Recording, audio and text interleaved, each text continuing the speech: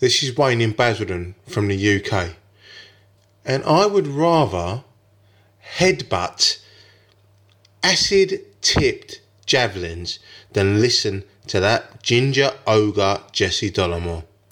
The following broadcast may contain free thinking and open-minded discussion, ideas, skepticism, and adult subject matter. Topics will be discussed using adult language, sometimes gratuitously. Get ready to move the conversation forward. This ain't your granddad's news and comment show. This is I Doubt It with Dollamore. All right, welcome to the show, and thank you for joining us. This 336th episode of I Doubt It with Dollamore.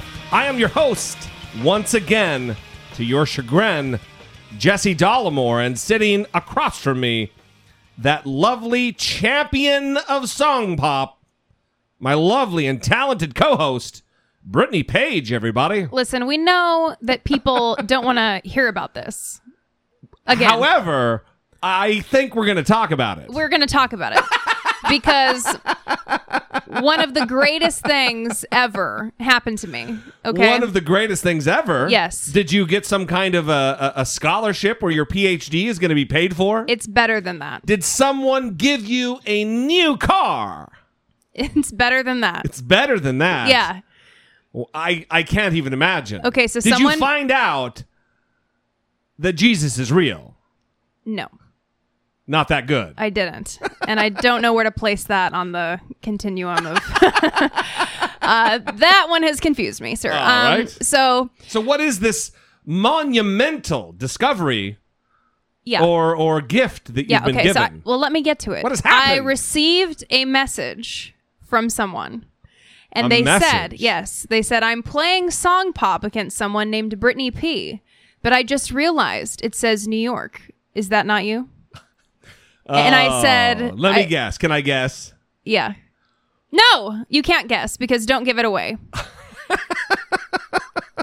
I said, no, I don't live in New York. So my profile should say that I live, somewhere in California. And they said, I was so proud. I'm winning handily. So this whole time they thought they were playing me beating my ass. And then they were like, wait a minute, why am I beating her ass? And they went to check. And some Brittany P in New York is trying to ruin my reputation. Some imposter. Yes. She's trying to ruin your reputation. Yes. It's not that her name is like Brittany Papadaka or whatever. You couldn't even just go with a name that I couldn't think of one. Yeah. All right. What name? Name another P name. Quickly. Palmer. Oh, wow. Oh, yeah. Way better. Yep. It's like Billy on the Street. Has anybody out there seen Billy on the Street? Are you asking that? It's Billy Eichner. It's a great show. And he'll walk up to somebody and say, name a woman. Name a woman. And they're like, name a woman. Yeah. Or he'll say, name a white person. And then they're all stressed out. They can't do it. Yeah. It's awesome. It is awesome. But I was very proud of this moment. I did that just now. I couldn't think of another name that ends in P. Well, that's fine. Poop. We forget. No. Come on. So, that's the greatest thing that's ever happened to you. Well, it was that pretty someone thought they were playing you and crushing you in song pop. Yeah. And it ended up being some other, as you would call them, imposter. Yes. Well, we found one another. And the Brittany P? This other Brittany P? No, this person. They found me. Oh. And through a search. Well, whatever. And the winning is coming from my direction now. Oh, you mean the way it mean should be. After they kicked the imposter Brittany P's ass. Yes. Then you guys actually connected. Correct. And now you're smashing skulls. Well, I don't know. You're might kicking still ass and taking names. He might still be playing the other Brittany P because he needs to feel good about beating someone. I'm assuming so. So it's a handily. There's not a lot of competition. The tables have turned. Again, we don't need to get into it. Just real good. We don't need to get into it. Yeah. We spent 4 minutes and 44 seconds talking about it. We don't need to do an accounting for how much time has been spent. It's fine. All right. Just accept it. That everyone has accepted it, Brittany Okay. Page. All right. Everyone has accepted it. All right, let's move on and let's get to some voicemails. Okay. We talked last time about DACA, the now maybe rescinded, maybe not rescinded program surrounding dreamers, children, people, adults, and children who were brought here as children by their parents, undocumented. And we have some people who would like to sound off about that. How you doing? This is Tony from Texas. Just the truck driver going down the road listening to you. I heard you were talking about why Donald Trump would be putting forth this DACA, trying to get it taken out. You stated that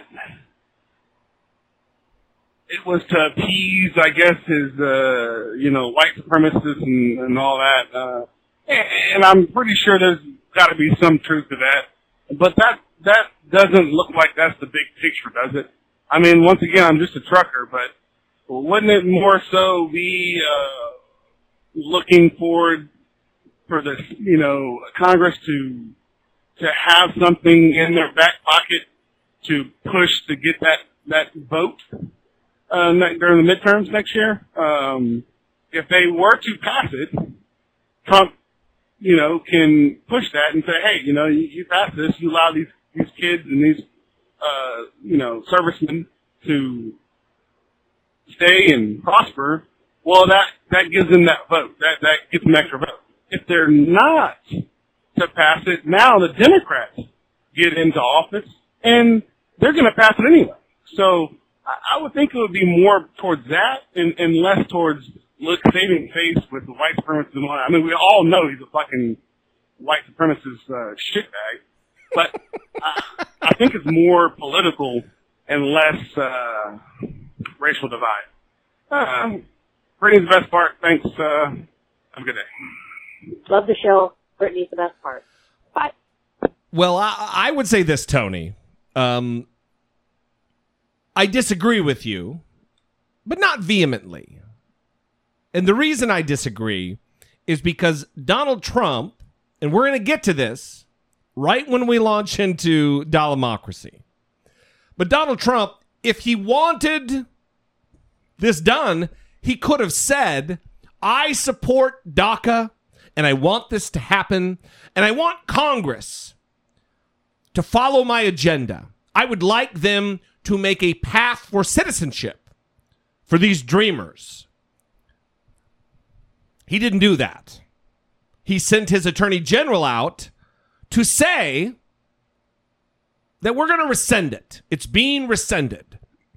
And then the guidance that was sent from the Homeland Security Department to Congress was to, hey, listen, we need to let these people know, these dreamers, that they've got 6 months.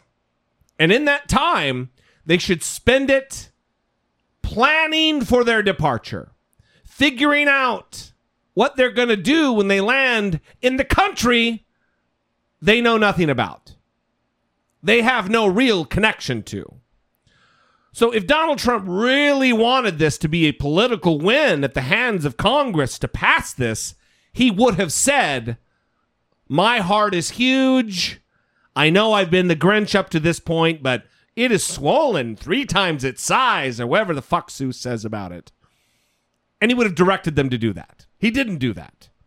Instead, he sent out the Keebler-Elf, the hate monger, the voter suppression asshole, Jeff Sessions, to speak how it's rescinded.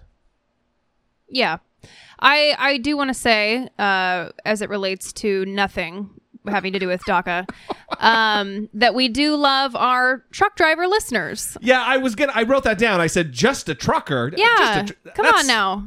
No. I'm not even a trucker, and I have these dumb thoughts falling out of my head. You're no less worthy of a political thought than our goddamn president. Well, and we love hearing from our truck drivers because we have several listeners who are truck drivers, and That's a tough job. Always driving and dealing with assholes on the road. I could not do it. Yeah. So thank you. We're happy both. to have you.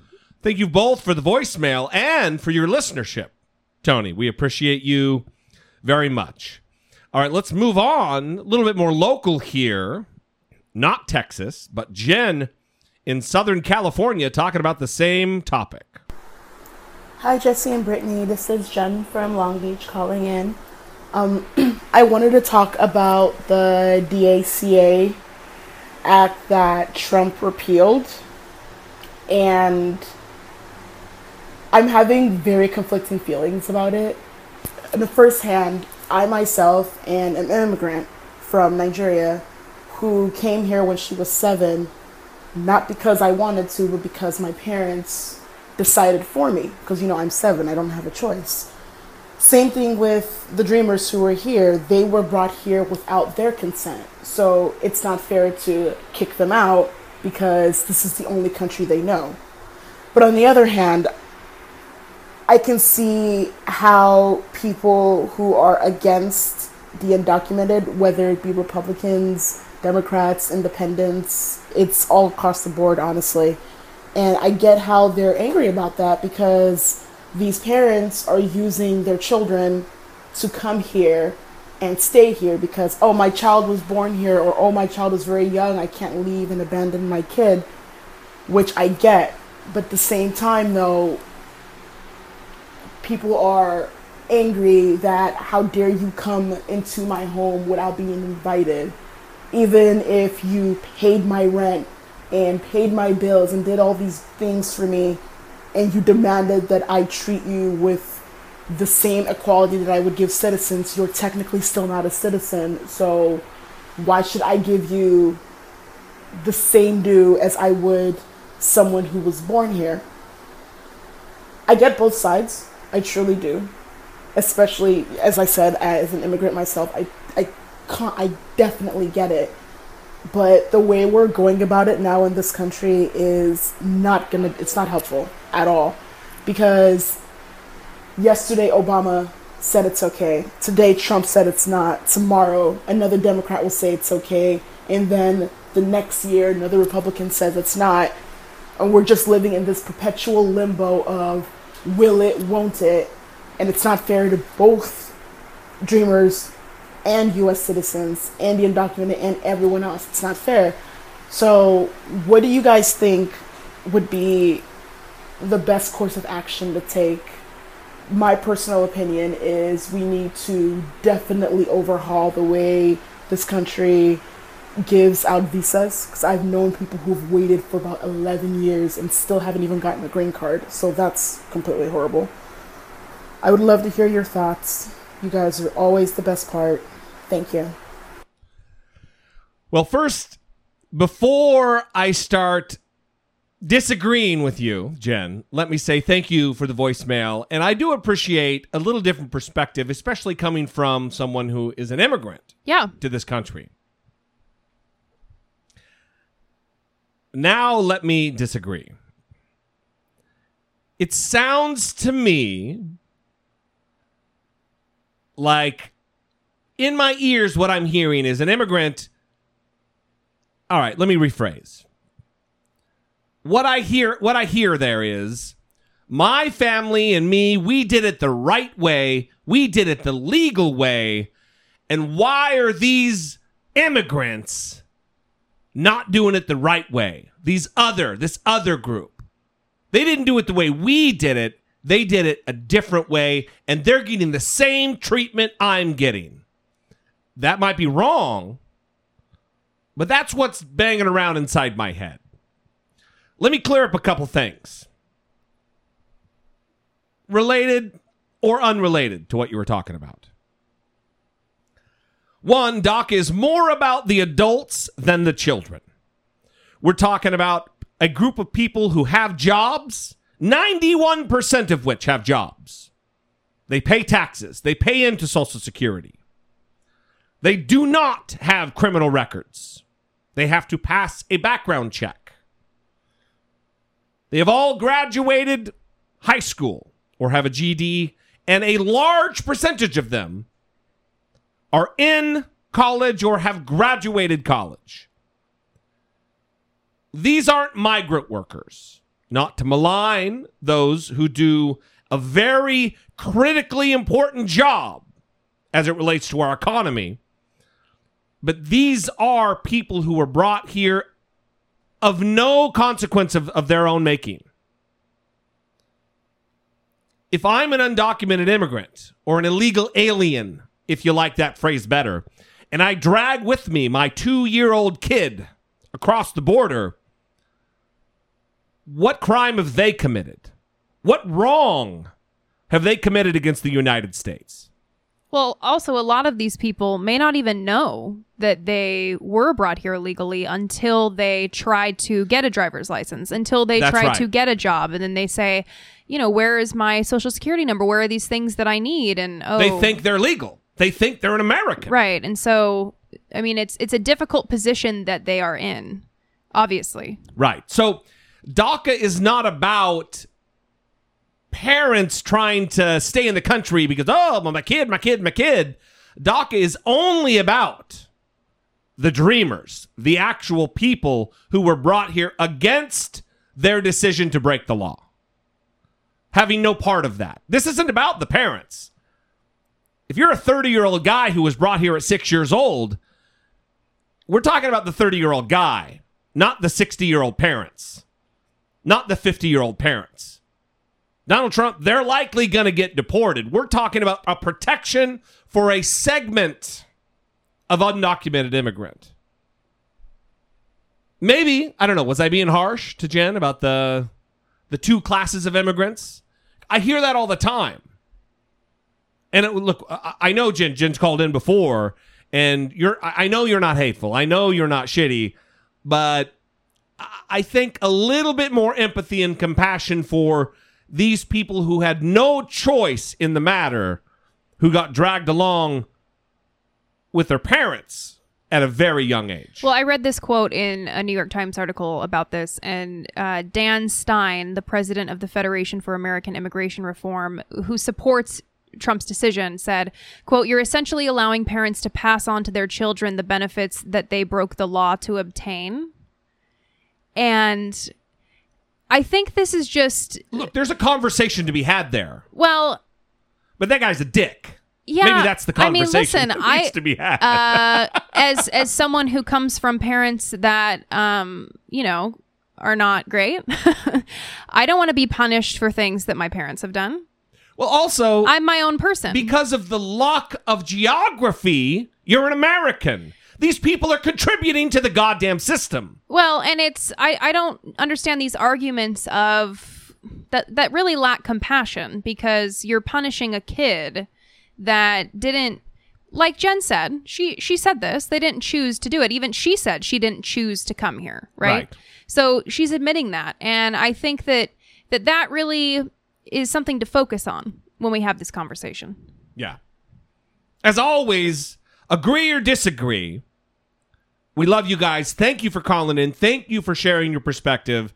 Even if I, take a little squat and take a dump on your opinion. Is that what happened? No, I'm just making a joke. We love you guys. If you too out there in audience land, is audience land a place? Yep. Oh, we have an email. Yes, we I'm do. getting the, hey, shut the fuck up before you give the phone number. We have an email face. We do. That's a face, everybody. Hey guys, recent listener, first time emailer. I'm actually a new podcast listener altogether. I get so excited when I see that I have a new podcast from you guys. I currently only subscribe to yours. I stumbled upon Jesse on YouTube.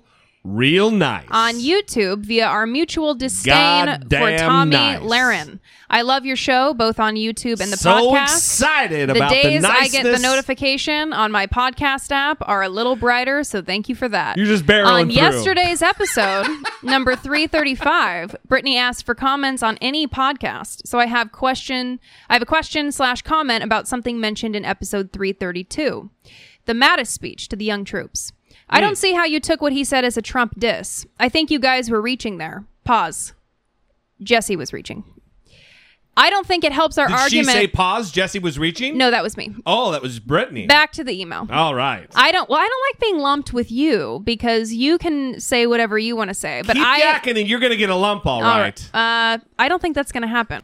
Okay. Just chill. I think you guys were reaching there. I don't think it helps our argument at all when we twist words and assume Mattis is indirectly referring to Trump when he could have just meant what he said.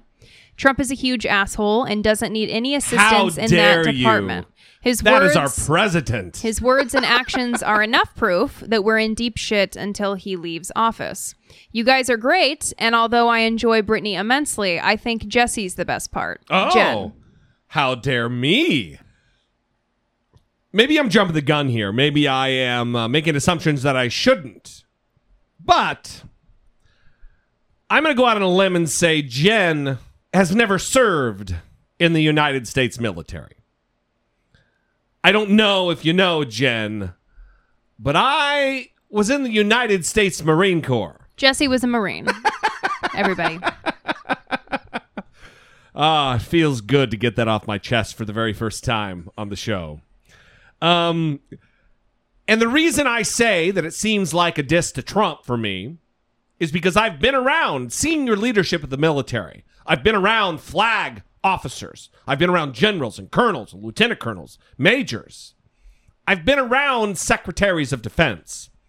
And they don't talk like that. They don't talk in a manner that divides them and us. That our country right now and our leadership needs to get it together. And that as soon as the country stops being so furiously divided, until that happens, we need to stand strong. You, the front lines, don't get divided. Don't fall into this politics. We're here as military members. We have a job to do, and we're going to do it. Maybe it was just when I was in, but there wasn't this them and us kind of a talk. Of course, there was, we are the war fighters. We bring violence to the enemy. There was all kinds of talk like that. But there wasn't there's two Americas. The America that the political class is burgeoning, and then there's the military.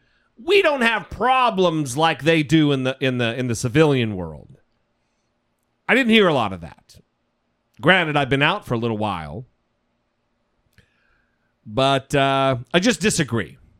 I'd love to know what other listeners say. Now, can I drop the phone number? Yes. 657-464-7609. Of course, you can always email a voice memo from your smartphone to idoubtit@dollemore.com. We would love to hear what you think. All right. Now, as a part of follow-up, let's talk about Joel Osteen. We have done a lot of Joel Osteen talk over the course of the last several episodes with Hurricane Harvey and the aftermath because and the of all lead-up. the great compassion and the immediate opening of the church. That is right. The open Christianness that he displayed. Mm-hmm. Well, he is back behind the pulpit, giving one of his Joel Osteen smiley sermons, and he said some ridiculous shit. Jesus woke up and he spoke to the storm and everything calmed down. What's interesting is Jesus knew there was going to be a storm before they left that night. He's God. He knows everything.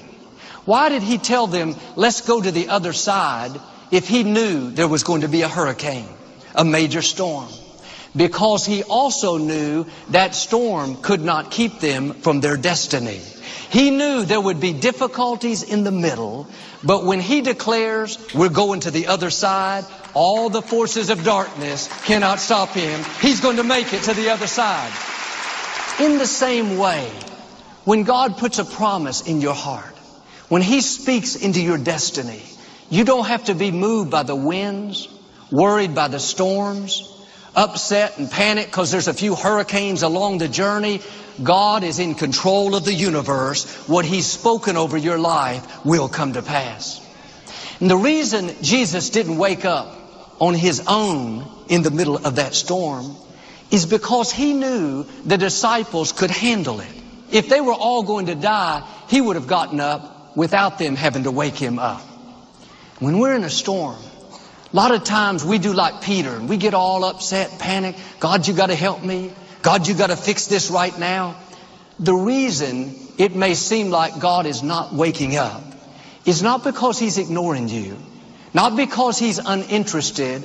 It's because he knows you can handle it. He wouldn't have allowed that storm if it was going to sink you. Now quit being upset over something you can handle. Quit worrying about that situation at work. God is not ignoring you. He knew there'd be a storm before he sent you out. He's not waking up because he's growing you up.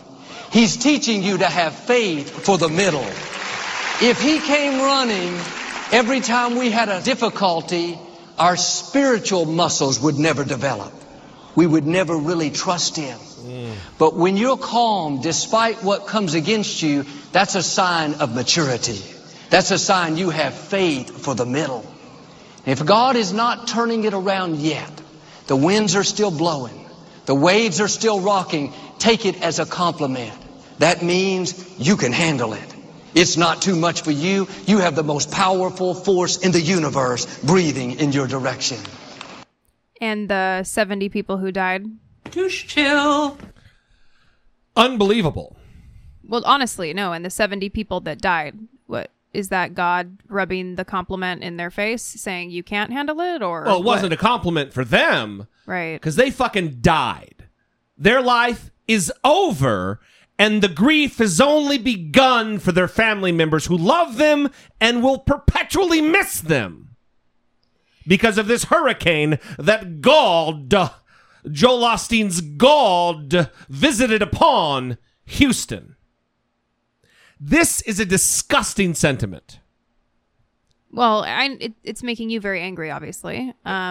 Yes. It makes me very sad because people were cheering for it. And again, I'm sitting here and I'm thinking of the people that died, or the people whose lives have been ruined because they didn't have insurance and they didn't have a savings, and this has completely wiped out everything. And to have some sort of narrative where this is a test of their ability to bounce back. It's a compliment. God knows you can handle it.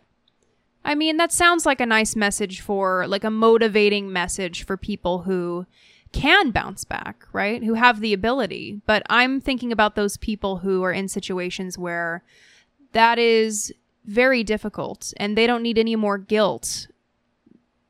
Well, think about all the people who are hanging on by a thread anyway. Even without Hurricane Harvey, their life wasn't great. They were worse than living paycheck to paycheck, barely scraping by, trying to stay above water where it relates to everyday life. And then Joel Osteen with his smiley fucking face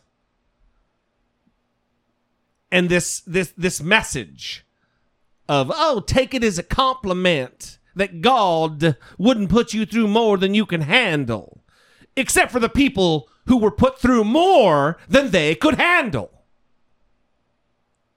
He's a disgusting fucking charlatan.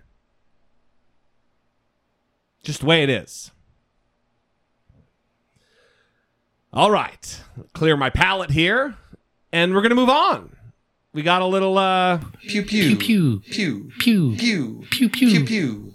Well, it's not pew, but that's okay. Right. It's the Public Religion Research Institute. Hang on, you said research, some data. Uh-huh. I like the drop. Okay. So PRRI, Public Religion Research Institute. All right. They just released a new report, and do they also think that Joel Osteen is a charlatan shitbag?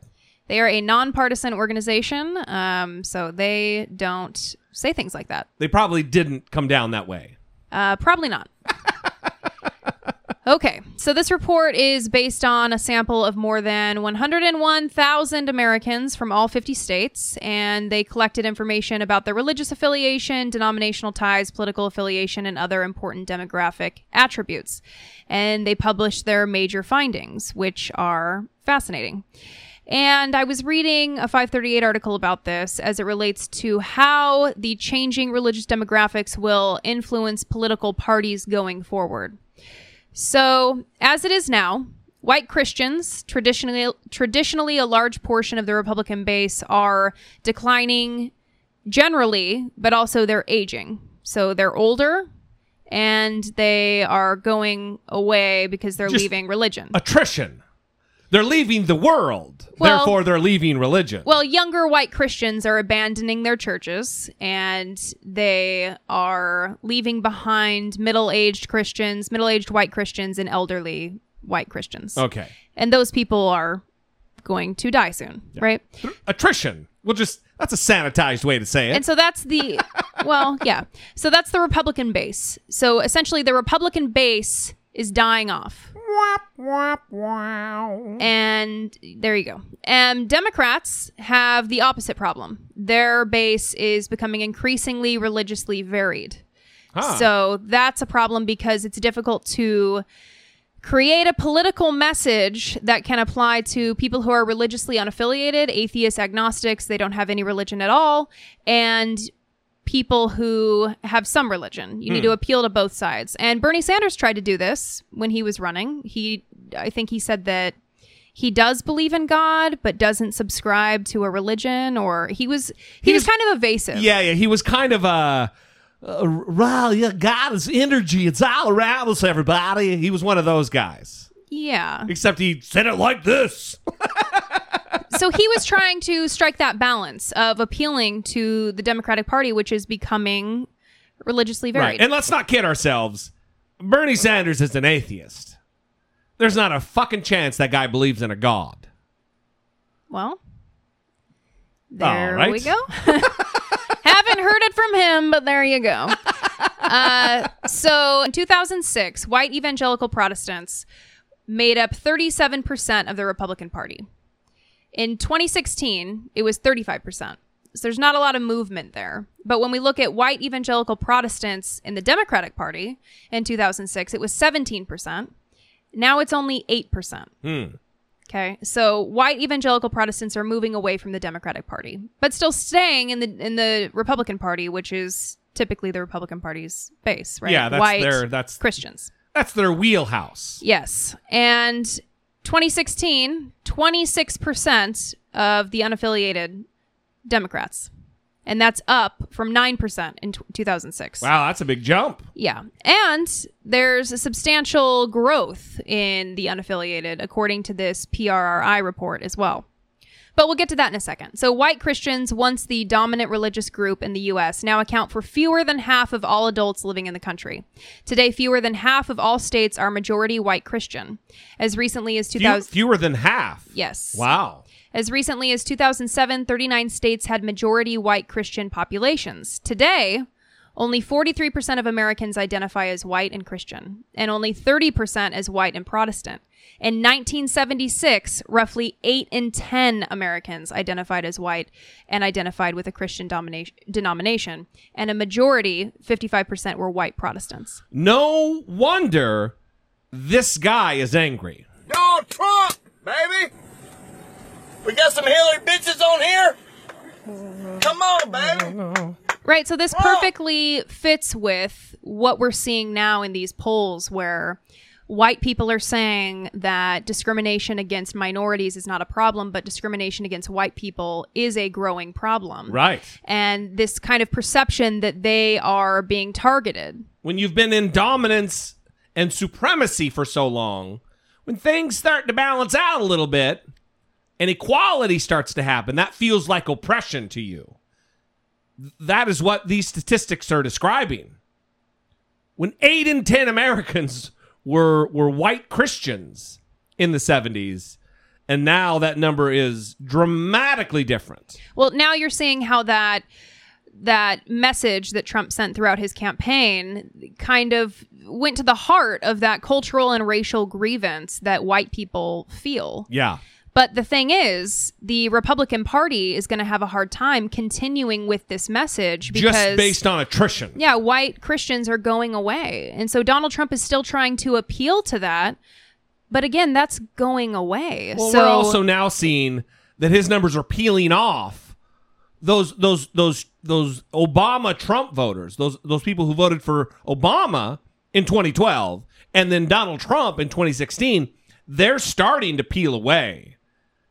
That's not good for him. Right. It's not good for the Republican Party in general, who couldn't find a cogent ideology with two hands and a fucking flashlight. Yeah. So going forward, the Republican Party is going to have to figure out a way to appeal to a more diverse audience. Yeah. Well, that was their plan after the Mitt Romney loss. Yeah. When they put their talking points out that we really need to appeal to Latinos. Well, soon their quote-unquote plan will need to become reality because they're going to be put in a position where they don't have a choice. Yeah. And it's going to be a tough swing going back the other way, though, after what they adopted and what they've clung to with Donald Trump. Of course. Yeah. And then Democrats have to figure out a way to appeal to the large unaffiliated population, which again is not just atheists and agnostics. In fact, it's not even mostly atheists and agnostics. Atheists are still a minority in terms of the unaffiliated population. It's people who just don't have a religion or choose nothing at all. They might still say they believe in God. It's just that they don't have a religion. It's like no party preference for religion. Yes. So the Democrats will need to figure out a way to appeal to all those varying religious identities. Yeah. That's awesome. So the other thing I want to talk about is a political science professor, Brian Schaefer, from the University of Massachusetts, Amherst. He shared some data about Bernie Sanders' primary voters who voted for Donald Trump in the election. So they voted for Bernie in the primary and then for Donald Trump in the general election. That is correct. It can't be that big a number. Well, it was substantial in important states. Yeah, so let's take Michigan, for example. Those people are dicks. Okay, well... Yeah, every single one of those people is a dick. Okay. In 3 critical states, people voting for Sanders in the primary and Trump in the general election far outnumbered Trump's ultimate margins of victory there. So, Trump's margin of victory in Michigan, for example, was 10,704. It's so tight. Sanders' primary voters supporting Trump, 47,915. Wow. Wisconsin, Trump's margin of victory, 22,748. Sanders voters supporting Trump, 51,317. Oh my God. And in Pennsylvania, it's worse. Trump's margin of victory in Pennsylvania, 44,292. And Sanders to Trump voters, 117,000. Are you fucking kidding me? No. So there was something to be said about this Bernie bro thing. These were people who just wanted to throw a fucking monkey wrench into things. They liked him because he was anti-establishment. They liked Bernie for that. That's not a reason to vote for a candidate, everybody. That is not a reason. That's not a way to lead this country into the future just because you're not part of the establishment.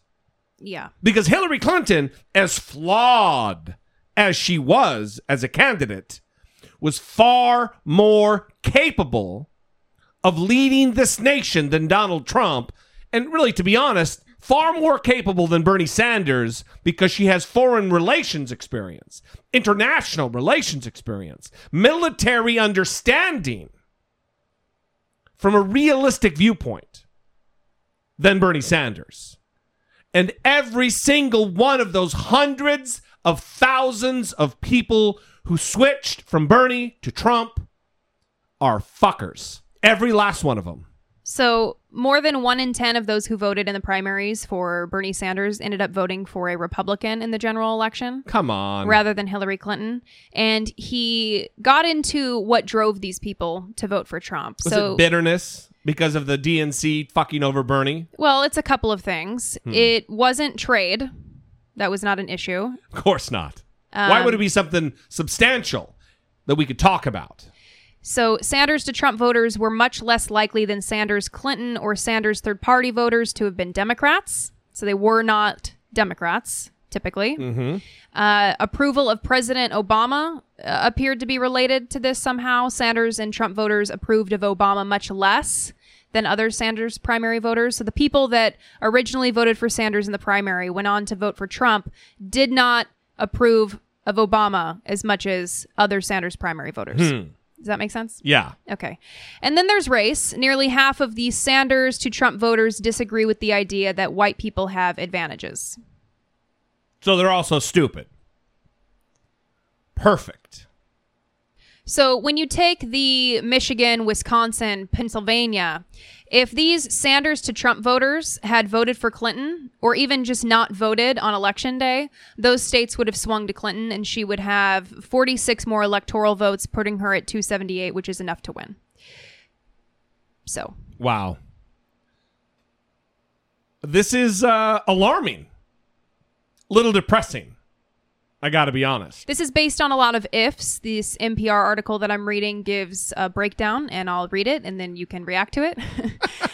Apparently, that's what I'm doing this episode. The counterfactual world in which these voters didn't vote for Trump rests on a few ifs. If the Sanders-Trump voters in these 3 states had defected, and if nothing else had happened to somehow take electoral votes from Clinton elsewhere, and if this survey is correct, then yes, Clinton would have won.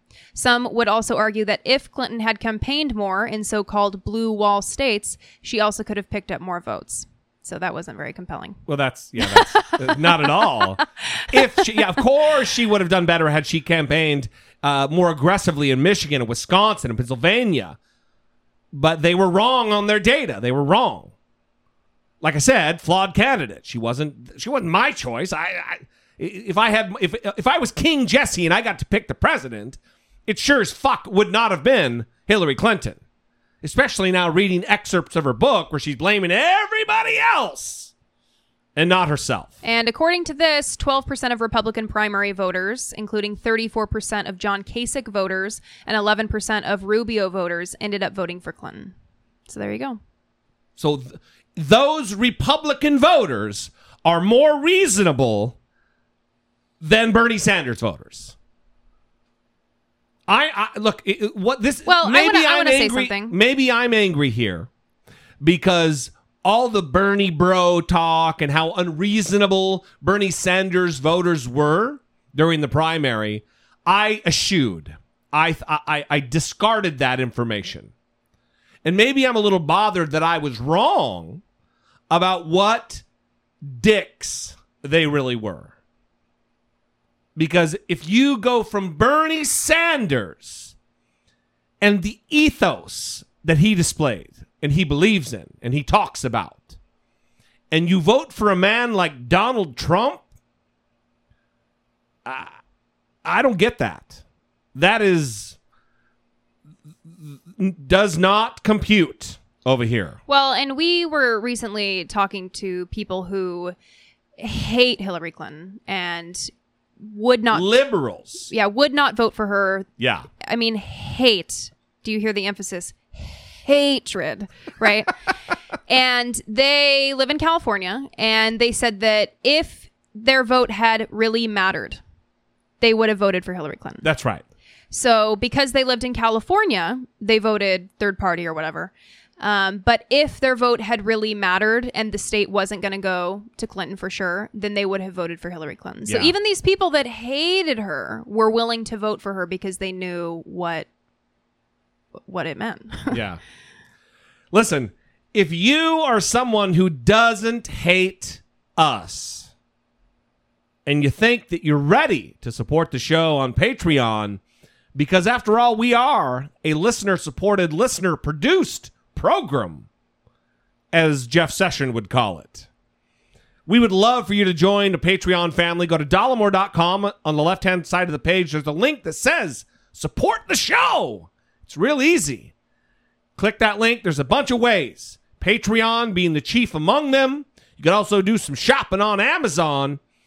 or you could give a one-time donation through PayPal. You could also go to dollemore.com/Patreon, dollemore.com/PayPal, or dollemore.com/Amazon, because it's just that easy. Also, you want to buy a tote or a t-shirt, go to dollemore.info, and we are in the process, in the throes, if you will, of developing a contest, because Brittany and I have two CNN books that are worth $40 a piece that's called Unprecedented, that talks about the election in 2016. And we're going to develop some kind of a contest where we give those out, and be waiting for that. It's going to be a real good time.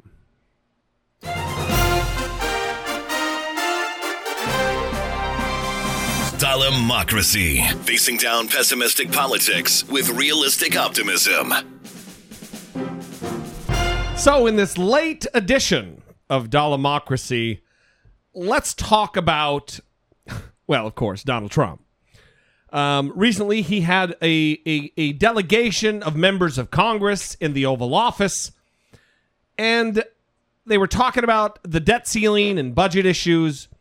And his daughter, Ivanka, decided to do a little pop-in, which derailed the conversation, derailed the agenda of what they were speaking about.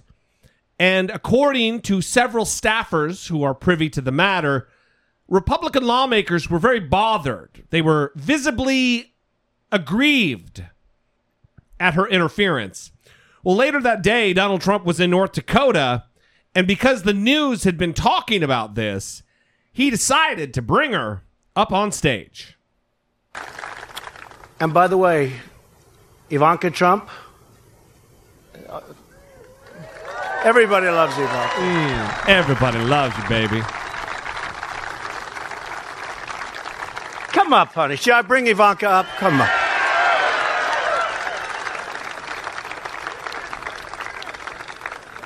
Sometimes they'll say, you know, he can't be that bad a guy. Look at Ivanka. Now, come on up, honey. She's so good. She wanted to make the trip. She said, Dad, can I go with you? She actually said, Daddy, can I go with you? I like that, right? Daddy, can I go with you? I said, yes, you can. Where are you going? Can. North Dakota. I said, oh, I like North Dakota. Hi, honey. Say something, baby. They shook hands, by the way. Hi, North Dakota. We love this state, so it's always a pleasure to be back here. You treated us very, very well in November and have continued to. So we like sharing the love back. Thank you. Thank you, honey. Thanks, baby. Come. Had to get a little kiss. Good time. And she means it. Believe me. Believe me. Since she means it, everybody. She means the kiss? Yeah. Did you hear that? Daddy, can I go with you? I like that, right? Daddy, can I go with you? I said, yes, you can. I think what creeps me out about that is not what creeps you out. That he said, I like that? Oh. Yes, you can. That's what creeps me out. Yeah. Can I go? Oh, yes, you can. Oh. Yes, you can. Oh, yes, you can. It's just, it's too... it doesn't bother me. Everybody kind of gave a little grief that she called him daddy. One, I think it's a little weird that she has an office in the White House. She's an employee of this administration, and she's calling him daddy. She's also going to be 36 next month. So that's a little weird, but I can kind of forego that, the creepiness of that. But I really like that. I like that she calls me daddy. It's nice.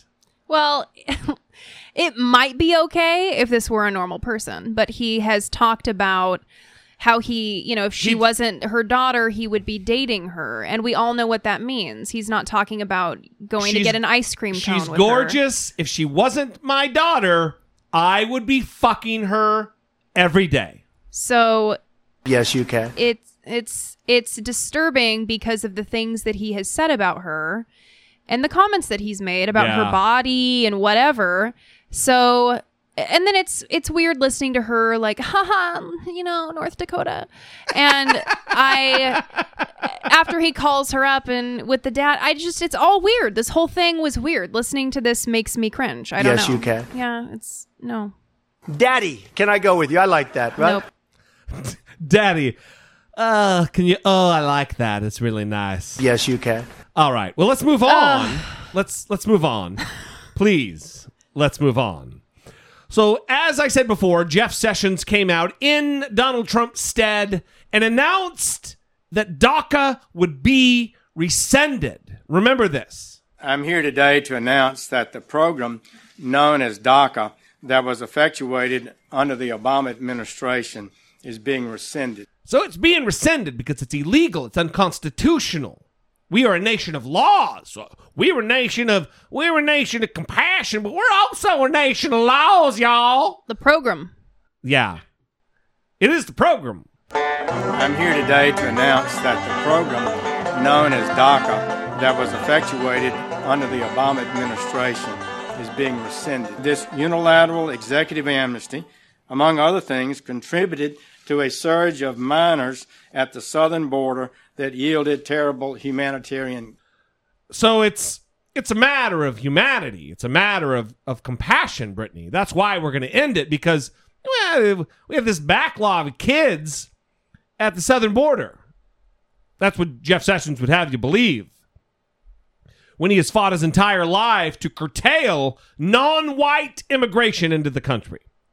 Well, after they announced this, after Donald Trump cowardly sent his attorney general out to announce this, there was a fucking backfire. There was uproar, including on this program, including right here.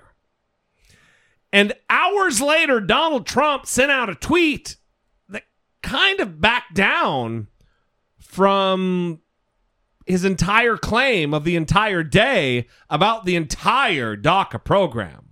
Just hours after President Trump's attorney general announced the end of DACA, the program that protects nearly 800,000 younger undocumented immigrants brought here by their parents, saying they're illegal aliens taking American jobs. But the president then tweeted overnight, Congress now has 6 months to legalize DACA. If they can't, I will revisit this issue. ABC senior White House correspondent Cecilia Vega asking the president today, did he suddenly change his mind? In the Oval Office today, we asked President Trump if he's having a change of heart. Mr. President, are you second thoughts about DACA? Based on your tweet? No second thoughts.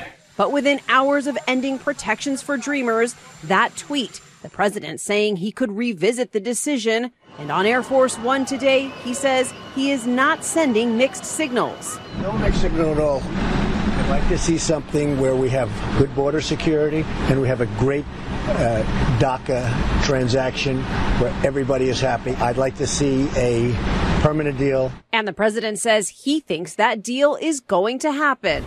So let's get to Cecilia Vega with us live from the White House. And Cecilia, President Trump's own Attorney General, Jeff Sessions, called the Dreamers illegal aliens taking those American jobs. But the president now says he wants a permanent deal to protect them. Two very different tones we're hearing here. David, the president today said legislation to protect these Dreamers and border security go hand in hand. The question this White House is not yet answering, David, is whether the president would support protection for DACA if this legislation does not contain funding for his border wall. David. All right, Cecilia Vega asking the questions of the White House today. Thank you. And here I am asking questions about whether Donald Trump is attempting to float what is commonly referred to as a trial balloon to see what the public reaction would be. Against all polling numbers that we had, all indications from public opinion that everyone was okay with this. 89% of Democrats, 75 or so percent of independents, and 69% of Republicans were in favor of DACA. Wanted the Dreamers to be supported. But once the uproar happened, Donald Trump sent that tweet hours later saying, oh no, I'm just sending this to Congress for them to figure out. Even though he had already dispatched the Keebler elf to talk about the rescinding of the program. Is this a sign that maybe General John Kelly, the the chief of staff is having some influence, or is this just another bizarre political machination within the Donald Trump administration? It's more of the same, right? It seems like fucking chaos. Yeah, it does. So let's let Jake Tapper with factcheck.org kind of go through what their spin on the facts were related to this program. Hey everybody, it's Jake Tapper from CNN State of the Union and factcheck.org, and this week we're going to take a look at comments made by President Trump and Attorney General Jeff Sessions when describing the program known as DACA, which stands for Deferred Action on Childhood Arrivals. It's an Obama-era program that temporarily offered protections for undocumented immigrants who were brought to the United States when they were children. As you know, Trump and Sessions this week announced that they were rescinding the program. Take a listen to how they described it. Let's start with Attorney General Sessions. The DACA program was implemented in 2012 and essentially provided a legal status for recipients for a renewable 2-year term, work authorization, and other benefits, including participation in the Social Security program to 800,000 mostly adult illegal aliens. And President Trump made a similar point when talking during a meeting on tax reform. I have a great heart for the folks we're talking about, a great love for them. And people think in terms of children, but they're really young adults. So, is that true, what President Trump and Attorney General Sessions are saying, how they're describing recipients of DACA? Is it true that the recipients are, as Trump said, really young adults, or as Sessions said, quote, 800,000 mostly adult illegal aliens? Yes, that is true.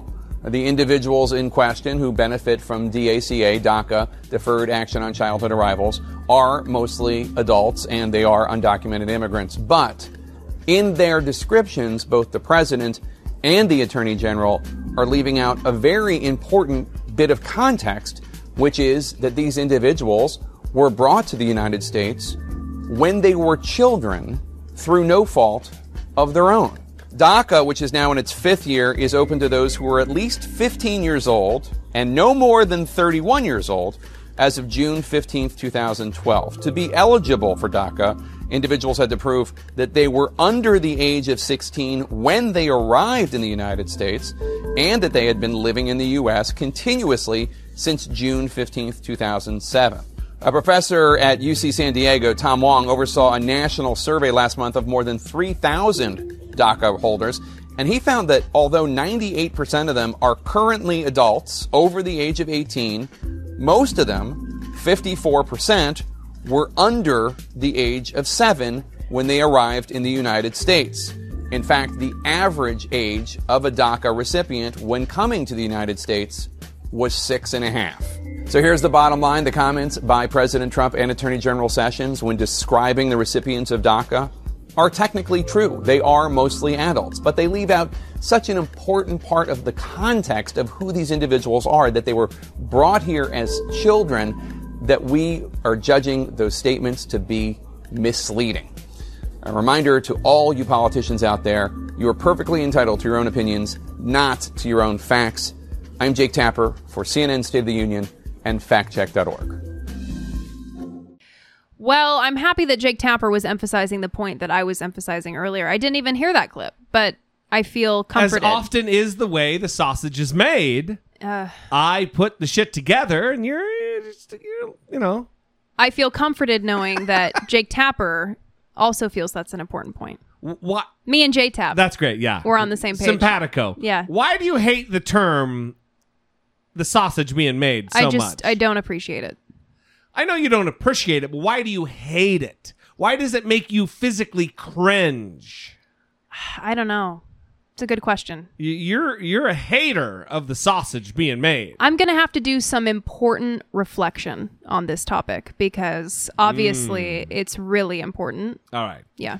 Well, speaking of important, let's go back. Let's address another Jake Tapper related clip where he talks about, again, we talked about it, where the Justice Department came out and declared that Donald Trump's wiretapping from Obama claims are complete bullshit. And here's that. You were probably 2 or 3 dark and stormies into Labor Day weekend when, late on Friday, the Justice Department quietly acknowledged in a court filing that they, too, could find no evidence for President Trump's wild tweets accusing former President Obama of wiretapping Trump Tower back in March. The Justice Department was responding to a Freedom of Information Act request for evidence backing up the president's claim. But even the president's own Justice Department came up snake eyes on that role. Quote, both FBI and NSD, that's National Security Division of the Justice Department, confirmed that they have no records related to wiretaps as described by the March 4th, 2017 tweets, the filing read. That, of course, supports what then FBI Director James Comey told Congress also in March. I have no information that supports those tweets, and we have looked carefully inside the FBI. The Department of Justice has asked me to share with you that the answer is the same for the Department of Justice and all its components. The department has no information that supports those tweets. Friday night document dumps are a time-honored tradition in Washington for administration seeking to put out information so that you don't pay any attention to it. Holiday weekend Friday night document dumps are traditionally when the administration is so embarrassed about the information of our system and checks and balances is mandating that it released. It's doing everything it can to hide it. And make no mistake, this information is embarrassing. It's embarrassing because the president said something that wasn't true at all, and the federal government knew it wasn't true back in March when Comey testified, and your taxpayer dollars keep being used to investigate this fiction. The Trump administration has made any number of attempts to try to force the claim into somewhere near the possibility of a neighborhood of maybe true, saying that the president was actually talking about unmasking requests or leaning on some wild claims by a Fox News contributor who claimed British intelligence did the dirty deed, a statement from which the Fox News division had to distance itself. But the bottom line is, and always has been, there is no evidence that Donald Trump was wiretapped by Barack Obama. It was and continues to be a lie. And no holiday weekend Friday night document dump is going to cover that up. So who was he talking about over at Fox News? What is the name that he cannot name? I know. Over on Fox News. The Fox News division that he's talking about. Mm-hmm. It's got to be Shep Smith, right? Yeah, it's for sure. It's for sure Shep. I wish that there was a way to, people are always talking about, or they were always talking about Obama traveling and golfing and being so wasteful. Yeah. And they're so concerned about government resources being wasted. And this is why I played this clip. And where are we with this? Because I haven't seen anyone complaining about this. Except for me on episode 335. Except for you. I played this so I could...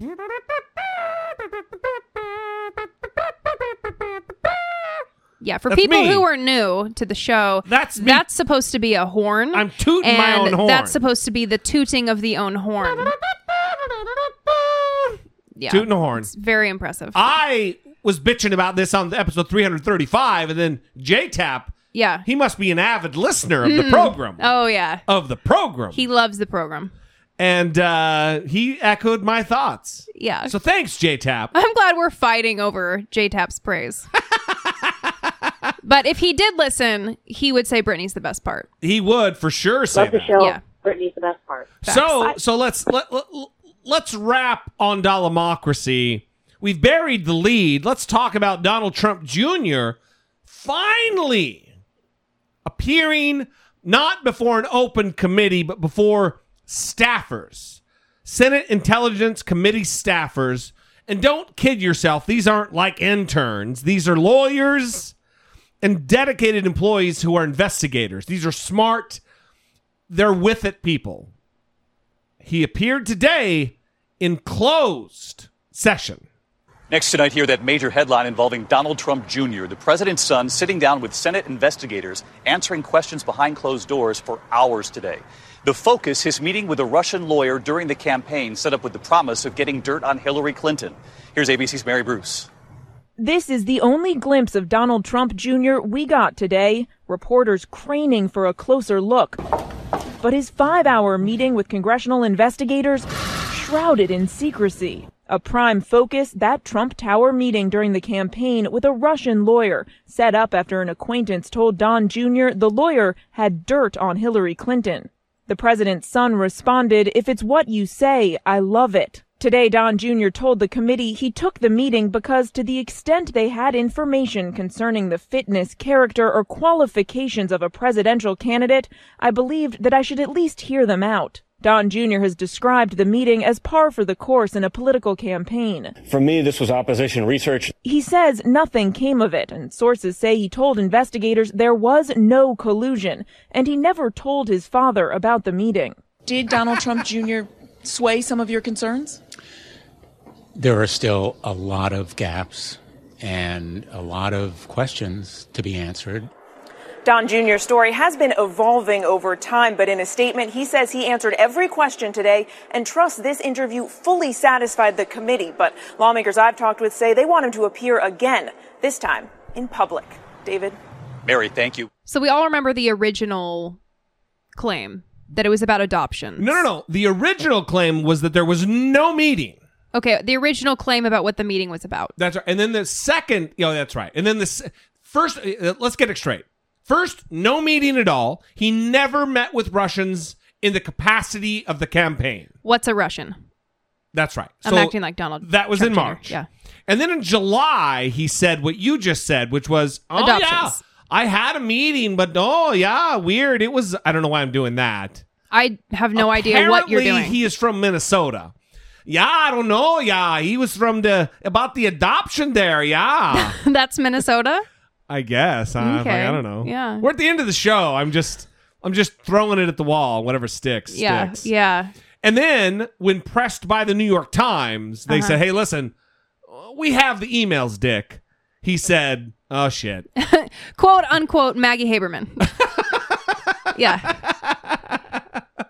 That's right. And then he came clean and released in full transparency, like they like to claim. Mm-hmm. Then he produced the emails revealing to the world that the reason they took the meeting was to get dirt on Hillary Clinton provided by the Russian government. Okay, and now we're here. And we are here. His statement today says that he was seeking information concerning the fitness, character, or qualifications of a presidential candidate. And I mean, where are you going to go for that? You don't have a lot of options. So you have to go to the Russians for that.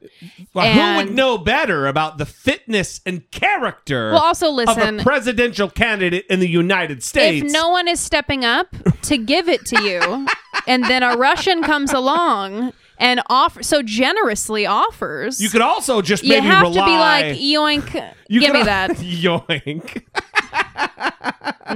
You could also maybe rely on the American people to decide No. on the fitness of the candidate. He was so concerned, he couldn't keep the concern to himself, you see. And no one else was sharing this concern about the fitness. I know. Well, he had to go to the Russians. Uniquely qualified yes. to vet Hillary Clinton. Yes. I mean, it wasn't like she was not coughing and then there were... her death was imminent, Brittany. They needed to know. Yeah, he was really concerned. I mean, he's doing America a favor. He's a patriotic soul. Yeah. God bless America. I'm doing a salute while I'm singing. Yeah. Glad that I love. You're not going to sing? I'm not. All right. Goddamn.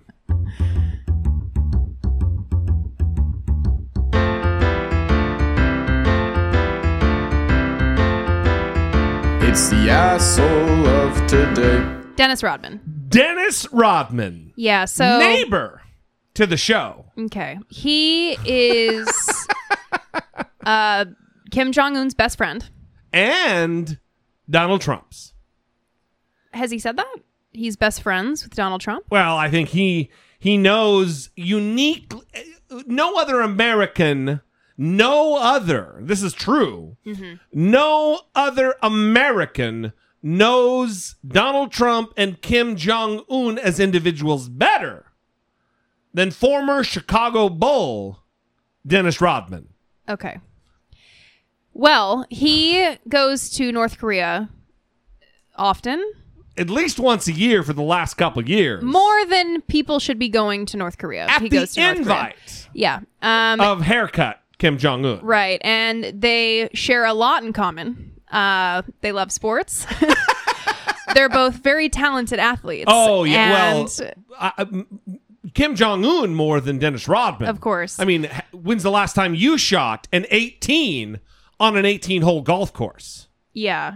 Mm-hmm. I would venture to say never, Brittany Page. Yeah, I've never golfed. Well, then you for sure haven't. But Kim Jong-un has hit 18 holes in one. Yeah, it's in tremendous. a row. Yeah, it's very impressive. He's an amazing force of nature. Yeah, so they're best friends, even though Kim Jong-un kills people and starves his people. And they love each other and have a great relationship. So Dennis Rodman has offered his services. Oh. Is what's happening here. And the foreign policy, the crisis, it's over. We're not going to have war. It's over. Yeah. Everybody. Why can't we be friends? It's going to be playing in the background when Kim Jong-un and Donald Trump shake hands because Dennis Rodman is going to bring them together. Yes. And while you're listening to this clip of him explaining in his bizarre, all over the place kind of a way, imagine him in a stained, glittery tank top.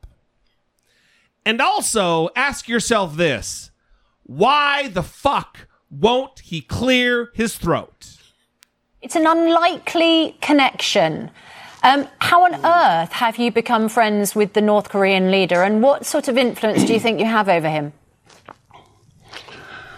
Well, it's not all about that. It was the fact that he loves basketball, and I think that's the key for anything in the world, basketball and music. I think that's a great connection for anyone in the world. But I know for me, when I'm thinking about what can heal my relationship, I always go to basketball. Yeah. Isn't that your go-to? It's what brings everybody together. When you were doing therapy, Brittany, when you had clients that you would see. It's the first thing and that they I would talk say, to people listen, about. I am in a deep depression. I feel bad about my life, and I'm contemplating doing bad things. I would say, did you watch the Lakers last night? Did you see the basketball game? Yeah. That will cure all that ails you. So what happened, it has to be me. You've spent a lot of time with Kim Jong-un. Is he mad? Is he stupid? How would you describe him as a human being? You know, it's amazing how we became such good friends with Russia all of a sudden with Donald Trump. And for years and years, over the course of time, we became such a good, have a great relationship with Russia all of a sudden in America. But for some reason with North Korea, we have a big issue. And for me to go over there to see him as much as I have, I basically hang out with him all the time. So again, the question was, how would you describe Kim Jong-un as a person? And that was like 45 seconds about Russia. Listen. And I don't even know what he said. Do you know what he said about Russia? This is exactly what he said.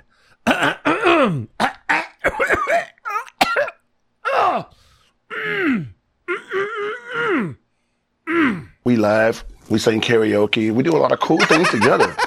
And we ride horses, we hang out, we go skiing. And we hardly ever talk politics. And that's the good thing about that. To me, I think if the president even tries to reach out for Kim, I think it would be a great possibility things can happen.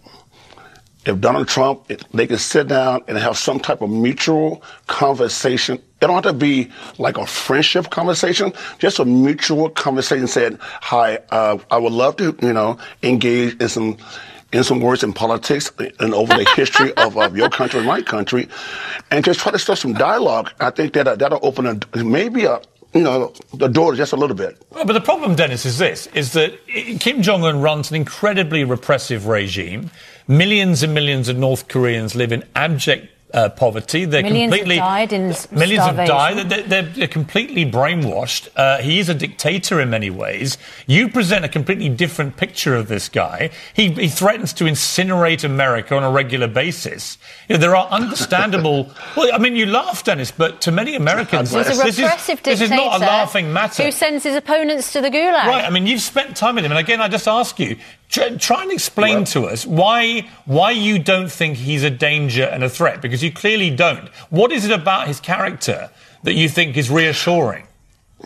Well, I'm not defending the Marshal of North Korea. I'm not defending him. Notice that right there. The clip's almost over. We got 28 seconds left.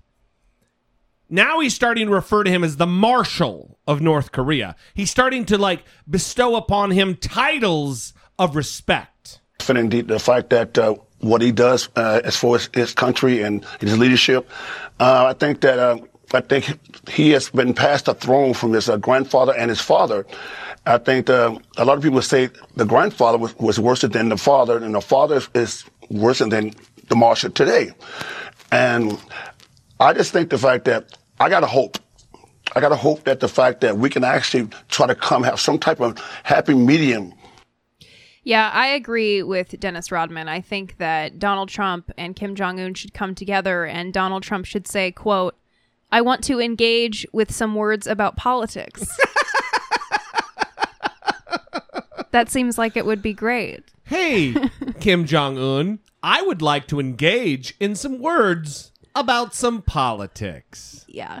That doesn't sound like something Donald Trump could articulate. So that was Piers Morgan, by the way. And there was a point in this interview where he was saying Can they be dual asshole of today? Yeah, there was a point in the interview where he said, he knows Donald Trump because they were on Celebrity Apprentice. Yeah. And Donald Trump isn't what people think he is. So is Piers Morgan on Celebrity Apprentice. That's what I'm talking about. Oh, and Dennis Rodman. Yeah, so Piers Morgan was talking about Donald Trump and how Donald Trump isn't what everyone thinks he is in person when you get to know him, and tried to use that angle to get Dennis Rodman to talk about what Kim Jong-un is really like in person, as though there is really a side to Kim Jong-un that is this beautiful humanitarian who is so giving and kind. I mean, what kind of answer is he looking for?